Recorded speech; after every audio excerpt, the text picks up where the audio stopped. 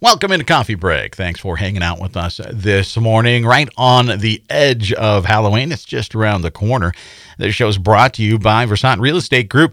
If you have a property that fits the needs of their buyers, call David at Versant, 459-8565. You've been listening during Montana's morning news about our return to the old Montana State Prison. I stayed overnight there until the sun came up. We got some really crazy stuff, and it was a lot of fun. And we're going to continue our Halloween-themed show today in Coffee Break. And to do that, we brought in one of our favorites, Ellen Baumler. Ellen, thanks so much for coming in. Thank you, Troy. It's always nice to be here. Yeah, well, and this is, I don't know if you don't have a busy time, but certainly once it gets around Halloween. It gets pretty crazy. You're like the Halloween go-to in town. Yeah. Yeah, well, and I don't think you mind that, do you? I don't mind it. I like it. But I'm always glad when October is over. Yeah, you get to take a nap. Yeah. For the four people in our audience that don't know you, could you introduce yourself to folks? So I'm retired from the Montana Historical Society, Ellen Baumler. And I worked for 26 years there, and my main job was to research and write those silver plaques that you see all over everywhere. I probably did more than 1,000 of those in every corner of Montana that you can imagine. And so I probably know more trivia than anybody does. Yeah, so if you're looking for for the last member of your trivia night team, there you go. find out if Ellen's busy. And you've written, how many books have you now written? 13 books. My most recent book is The Life of the Afterlife, which is a history of Montana cemeteries, the sort of the evolution of how they developed from Native American scaffold burials to grand cemeteries like we have today. Okay. Yeah. And so, you've written on multiple topics. Yep.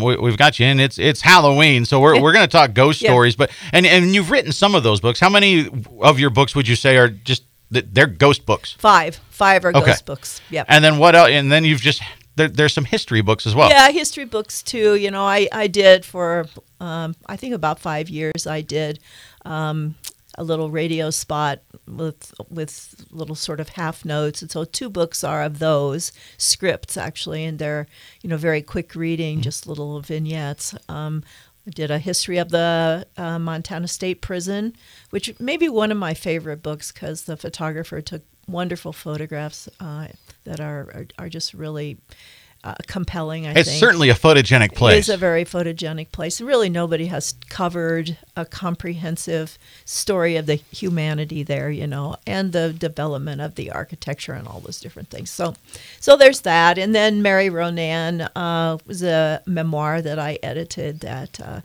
is really probably one of the most essential books that you should have in a Montana collection. But Yeah, it's so what's next? Are you working on another one? You've got the graveyard right. book is new, sort of between. right? The cemetery one is brand new. It just came out in June, so Okay. I'm sort of resting right now. But I'm collecting some new ghost stories, and so I'm hoping that within the next year or two, there will be another book of that. So maybe another ghost book coming out from maybe. Ellen. Mm-hmm. I'm ready. I want to add to the collection. And I know you love the research, sort of digging into the documents and the stories. Yep. And you can hear maybe a story that's been passed down, but can I find something in a county, an assay office somewhere that verifies? Yeah. That's fun for you. It is fun. Yeah, it is fun to dig those things out and really find the true thread in some of those, community stories. Well, and you're very good at it. Well, thank you. Did you start out where this was something that you just were like, I'm kind of good at digging through the old stuff, or is this a learned, developed skill? It's a learned skill. When I took the job at the Montana Historical Society, I do have a PhD in medieval studies, but I sort of had to learn about Montana, and I learned about a lot of resources that I had no idea existed. And so, it really was a learning experience to use those things like maps and census reports and stuff like that really figure into all of my research. Yeah. Ellen Baumler is our guest on Coffee Break today. She's a historian, she's an author, and she knows every single ghost story ever told in Montana at this point. I don't know about that. You mentioned you wrote a book on the old state prison, and that wasn't really a ghost story. That was just a look at the history of a place. Right. And the history of that place, though, is a little bit dark. It's a very dark history. Yes, it is. And, I really liked that. It was very interesting to dig into some of the personal stories of people who were incarcerated there and what happened to them. So there's some interesting stories in that book. Do you ever get into, a place like that, or, a subject matter that you end up being surprised? Oh, I'm always surprised. And I'm always surprised at the weird coincidences, like as I research things, sometimes I'll come up with a newspaper clipping that I've been looking for and it's dated the day that it is, Oh, wow. I mean, that's happened to me a lot of different times, or there are interesting connections with people that you would never expect. And those kinds of things, I think all historians encounter that kind of thing. But it's more interesting for me because I like that kind of stuff. Right. So when we're talking about the prison, folks have been hearing about the return to the prison that I had this morning. Any story that sticks out to you there? Well, when we were working on that book, my daughter had a pretty profound experience there. She was helping the photographer. And she was helping him set up his equipment. I wasn't there, but she was in college at the time, and she was underneath the stairway that goes down into the maximum security in the main cell block, and she was under the stairway there and setting up the tripod. And it was summertime, and she had on a light blouse, and she felt a hand go up her back that absolutely creeped her out to no end, and she was so disturbed. She went up to the office and told the person working in the gift shop, and that person said, "Well, you're not the only one that has experienced that very same thing." Isn't that crazy? Yeah, it was very creepy for her. Yeah. Yeah. Did she stay? She did. Yeah, but she didn't go back under the stairway. Oh, I don't blame her. So there was that, and then I've been there when people have had experiences. I mean, a long time ago, when they really didn't do those public tours, there was a group from Seattle that invited me to come and spend the night, which I did, and they had a pretty profound experience where one of the guys was actually thrown against the wall, and he came out with plaster all over his jacket, and I went back up to the cell with them because he felt like he needed to confront whatever that was.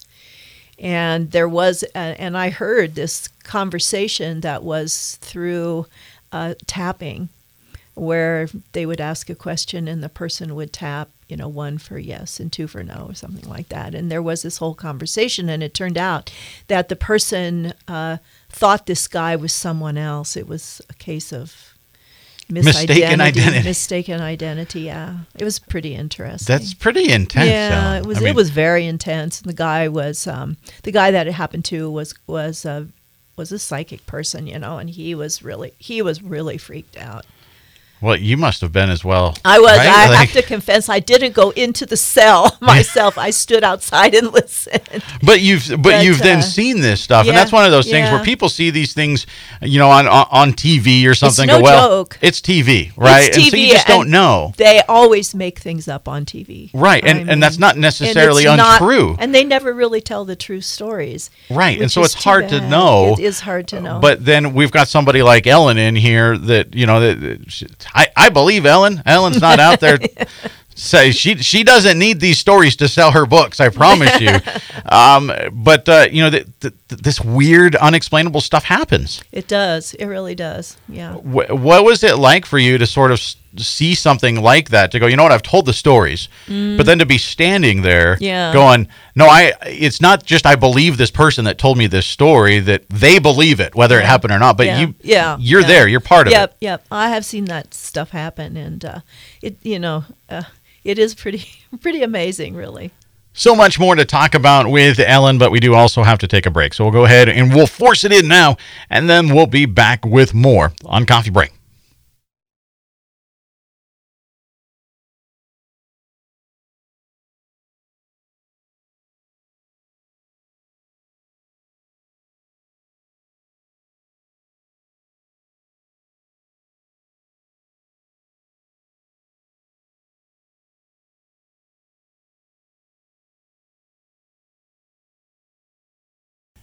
Welcome back into Coffee Break, the show brought to you by Versant Real Estate Group. Finding the perfect buyer for your home doesn't have to be daunting. Call David at Versant, 459-8565. And Ellen Baumler is with us this morning. We're talking Montana history, Montana ghosts, and how those two intersect. And for Ellen, that's what she does.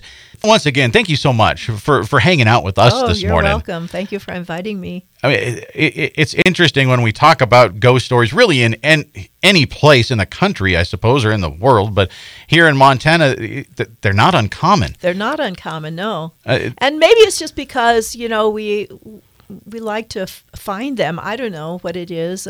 I do think Montana's a place that has had a lot of energy.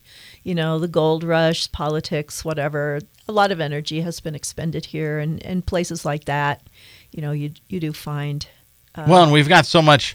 When you look at, this was the West, the gold rush. We've got so many ghost towns. Yep. Not like Marysville, where it's kind of ghost town, but people are still there. I mean, Right. We've got Virginia City, Nevada City type places where it's just a shell. Yeah. But it feels like those places leave behind something. They do.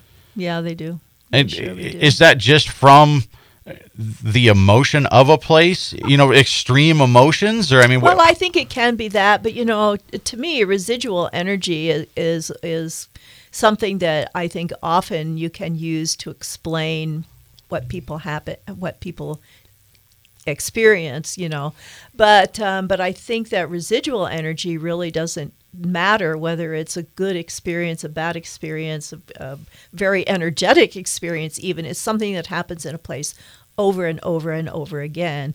If a person sits and looks out the window every day at 5 o'clock for 20 years, that's bound to leave an impression on the place when the person isn't there anymore. And so, residual energy is when something like that manifests itself again. And, it's not something that we can really explain, except in the realm of residual energy, and I'm a great believer in that myself. It's such a fascinating thing. Any stories, Ellen, to you that stick out sort of in particular, just because you were able to not only hear the ghost story, but then you were able to corroborate some aspect of that and say, look, here's a thread that connects it to, you can't say that this didn't happen. Yeah.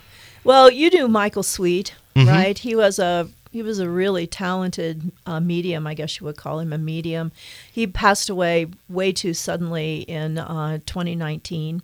And I did collaborate with him a few times on places. He was very interested in the history of places. And, one place that really it's just in the last couple of weeks has come full circle in Butte. I don't know if you visited the Cabbage Patch in Butte, but I haven't. It's a place that figures in their haunted tours, and that place, the people who do the tours have long said that there is the spirit of a young girl there, and they have just named her Tess. That's a random name.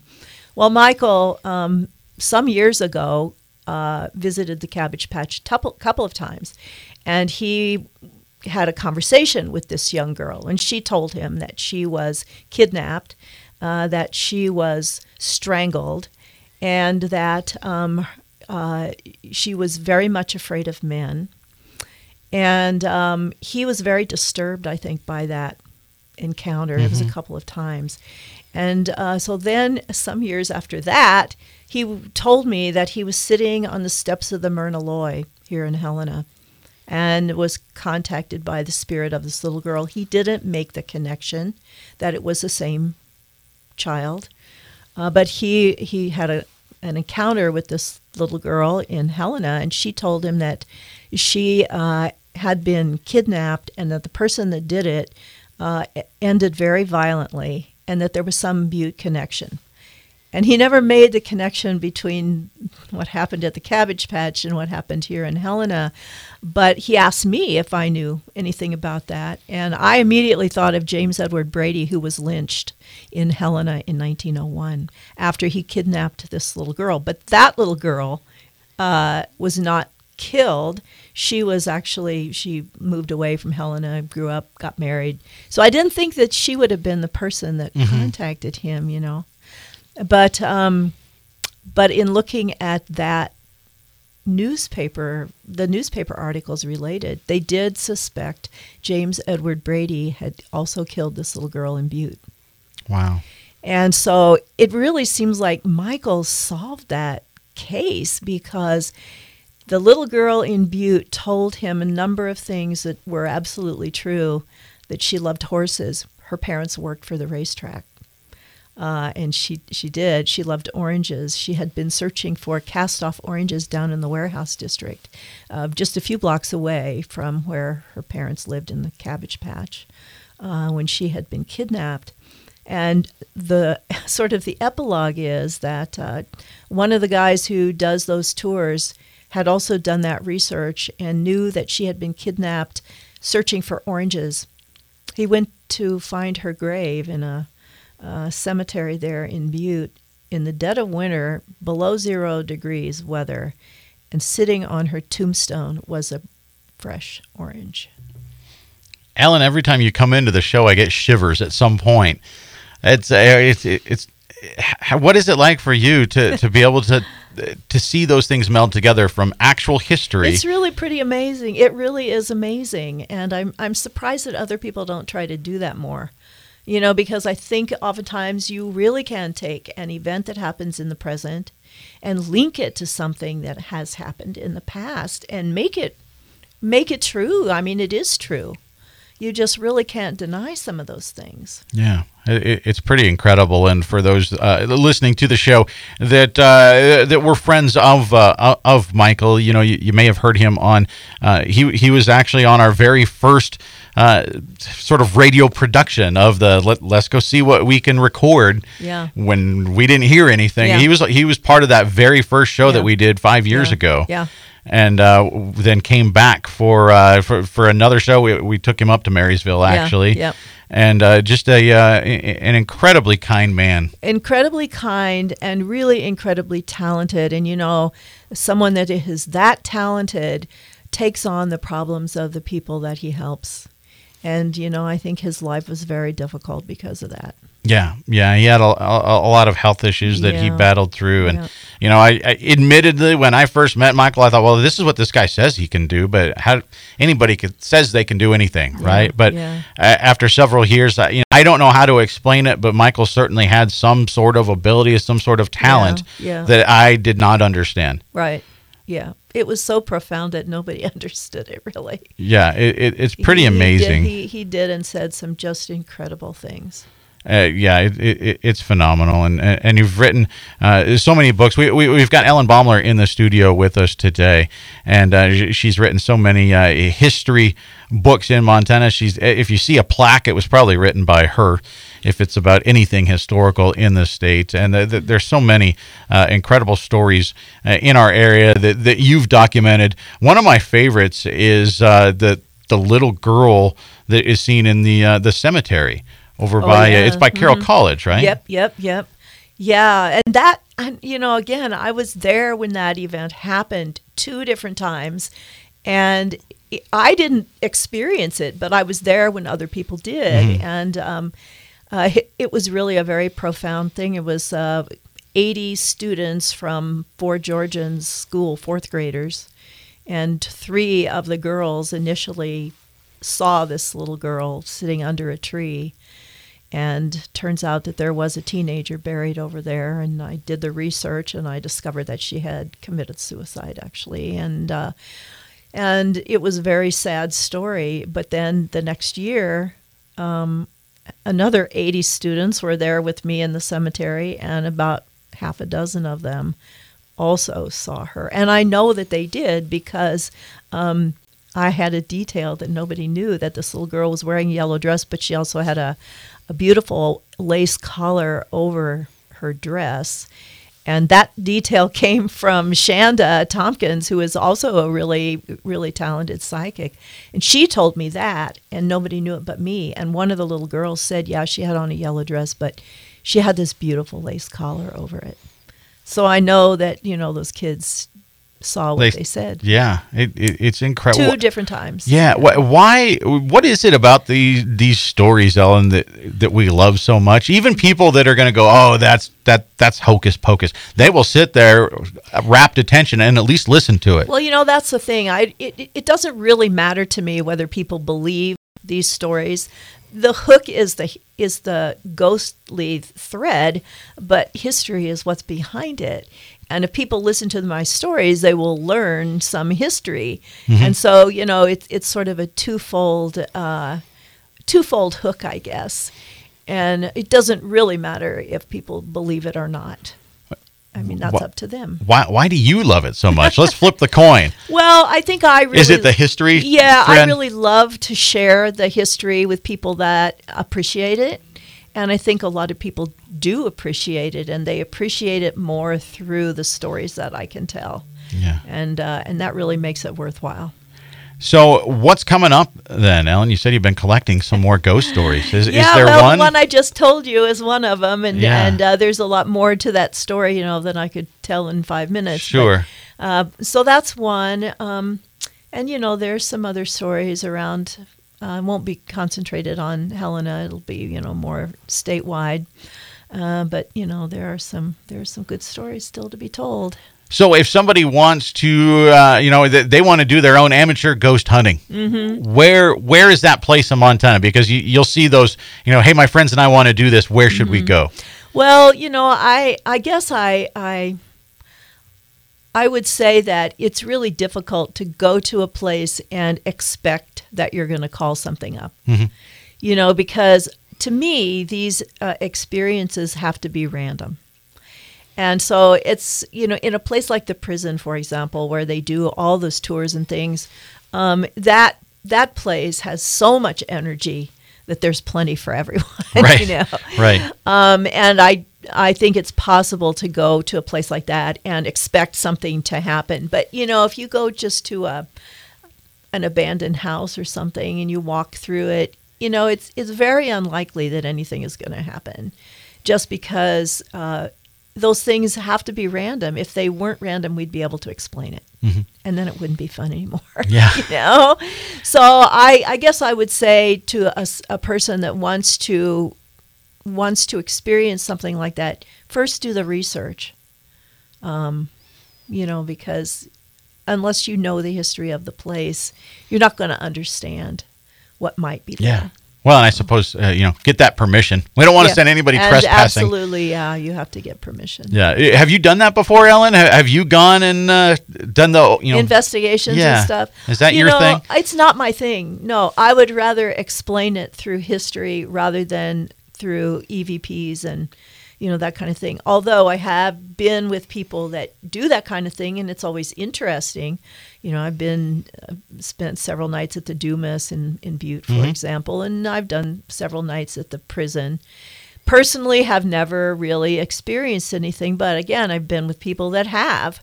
And so it's, to me, it's just, it's the experience, and then you research why that experience might have happened. Yeah. And that's the thing that's important to me.